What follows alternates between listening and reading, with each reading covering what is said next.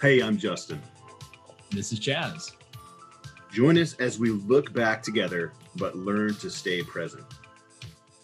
Come with us as we rise up with hope on the horizon. This is the podcast of Extraordinary Millennial Gentlemen. I'm curious, Charlie, with bringing up something you said just a bit earlier, in line with those perspectives changing. So like kind of, going through what you went through and maybe your initial reaction to kind of help other people and proselytize almost like, those that lose other people. 'Cause I've had very similar feelings for very similar events.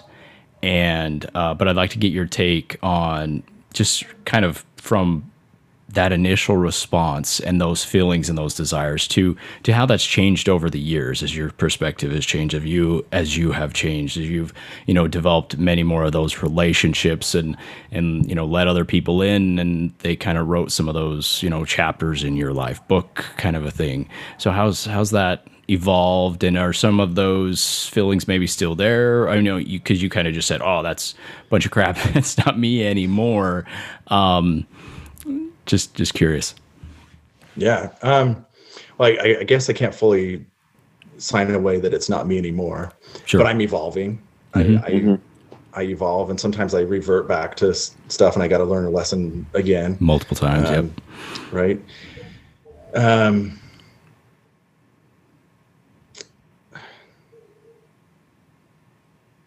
I don't know, Chaz, you got me lost on that one. Well, I'll give you some time here. So I'll dive in a little bit of my history here, because there's a lot going through my mind here. So some of the hardest ones, and pre-show I was kind of divulging a few things to Justin. I don't know if these numbers are right, and I'll tone them down a little bit here. But before I was probably 12, I had, I would say, slightly under 10 people pass in my existence. I remember going to that many funerals. A lot of those were great-grandparents, grandparents, and then I started getting into some friends at very young ages. And, I don't think I was old enough to remember and have it be part of my life and write some of those chapters. And I remember how I felt. Probably the most impactful was my grandpa at the time. And then later in life, I think the hardest time I had dealing with that was I was out of country working in China, and my uncle passes, he lived with us for a while. Me and him were really close. We went cycling all the time. He had, just this big part of my life. I looked up to him with his young kids as a father figure, not to me, but just to see that. Because he's one of the youngest uncles I had as well. And then I think it was like 4 or 5 months later, one of my best friends passes, who's a few years younger than me, and leaves a family of I think he had 4 kids and his wife. And to be so just removed from it, and to only hear the news through social media and be 14-hour time difference away from people, not able to call people. So I kind of struggled through that, but I had, back to some of those similar thoughts. I was like, man, I think it'd be great to start a nonprofit organization.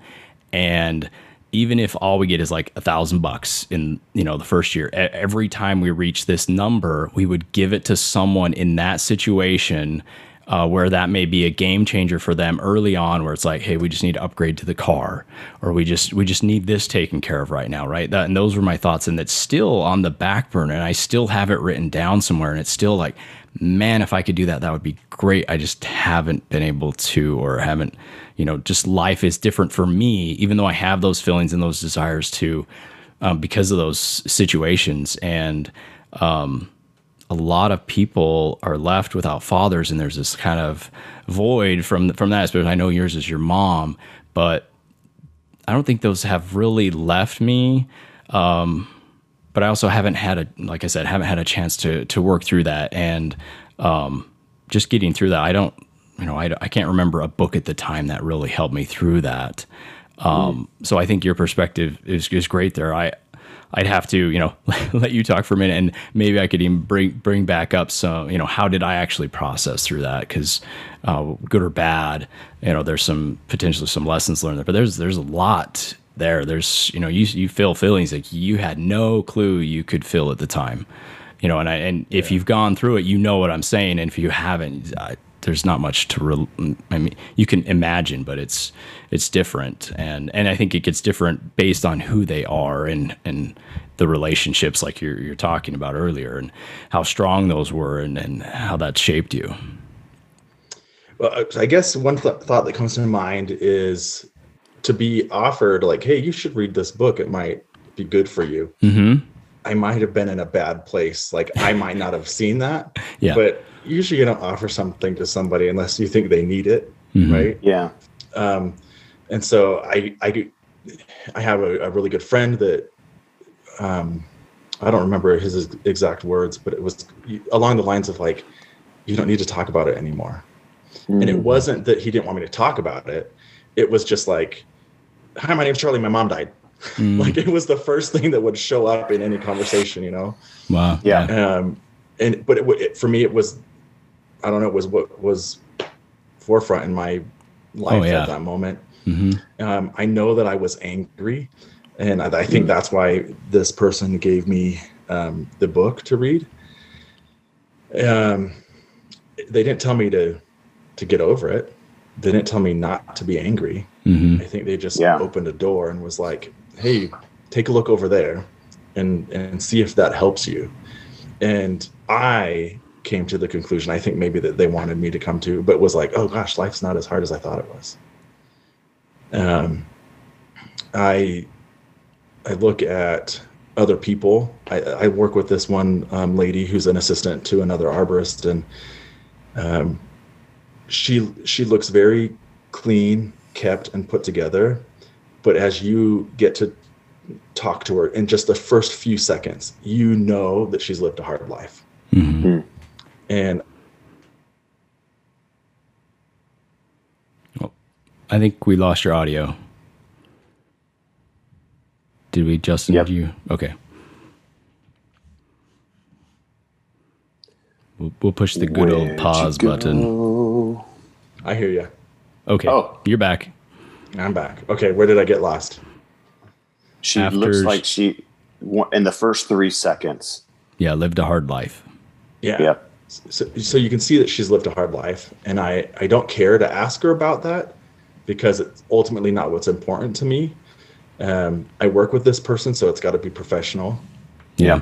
And but I do want to get to know somebody, and so I ask about their life, kind of the normal shooting the breeze stuff. Where are you from? Where'd you go to school?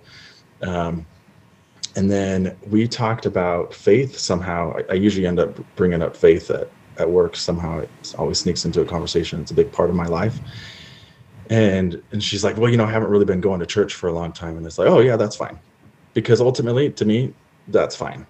If she doesn't want church, if she doesn't want faith, it's not my her choices. Yeah. But I am a faith person. And so if she did want to talk about it, or she did have questions, the door's open with me. Mm-hmm. And so it has come up several times. And one time she asked me, she knows that I'm LDS, and she's like, oh, I'm going to go to my boyfriend's church. And I think I'm going to love it, And so I encouraged her, like, yeah, go see what it's all about, For me, that's a stepping stone for her, right? If she she didn't have faith before, and now she's trying to increase her faith. I don't care where she's going, as long as she's trying to increase her faith. And if the conversation at that point changes to, I've gotten what I can get from this place, where else do I go? Oh, great. Well, try here. Or here's what I've done. Mm-hmm. And here's a book, here's something that I've done. I'm not going to tell you it's going to work for you, but I'm going to open the door, just like the person gave me something. That's what I was going to say. Perspective. And I don't know, you didn't describe the person in great detail who opened that door for you, to use your phrase, but that's exactly what you're talking about, that you have absorbed that process and you're practicing that process. Right. Yeah. And I think that's so hard to be that for me as a guy a lot of times, because I want to see a problem I want to analyze it because I'm very analytical and run these scenarios in my head. And then I want to say, this is the best solution, and then pretty quickly I want to just be like, here's what you need. Right. I see that with my daughters and they're like, and I'm like, whoa, that was not supposed to be the reaction and the response. Right. And I don't think it's because of a lack of empathy, but I'm overthinking what the situation is. When someone is going through difficulty, grieving, needing to process on their own, I just need to help them process through encouragement and not say, here, you should be at this point. Here you go. Right. Here's water. Here's food, metaphorically speaking, that I know you need. It's like people aren't ready in those same ways at those same times. And my mind also, I'm reading a book right now, totally unrelated to what we're talking about, but talks about a tendency that historians have to just reduce history down to the farthest thing from the complexities of life, right? It's like this person, served in this war, therefore, blah, blah, blah, blah, blah. And it's like, no, that's not who they are. Yeah. I mean, ultimately, that's we're talking a lot about kind of not just identity and self-identity, but self-identity through crisis and through loss. I feel like those themes are kind of coming out to me, and people are far more complex. And I love what you're saying, Charlie, because you're not just, again, saying, hey, I know exactly what you're going through. Here you go, right? Here's your task, or here's all you need to do. But you're kind of like getting to know that person, talking to that person, letting them share what they're going to share. And they may be ready for companionship. They may be ready for just conversations.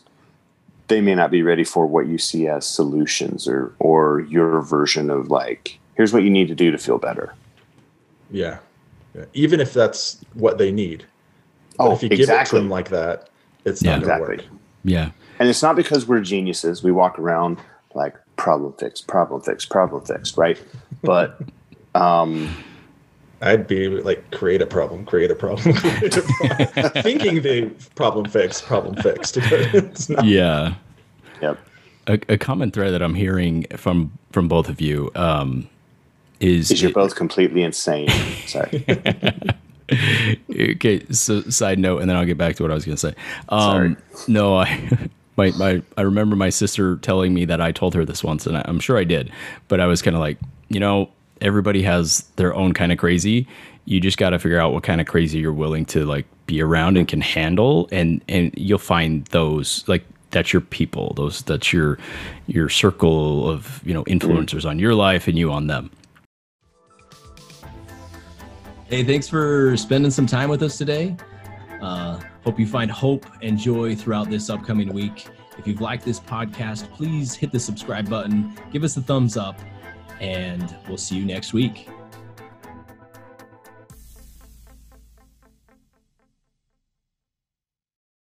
I ate my grandma.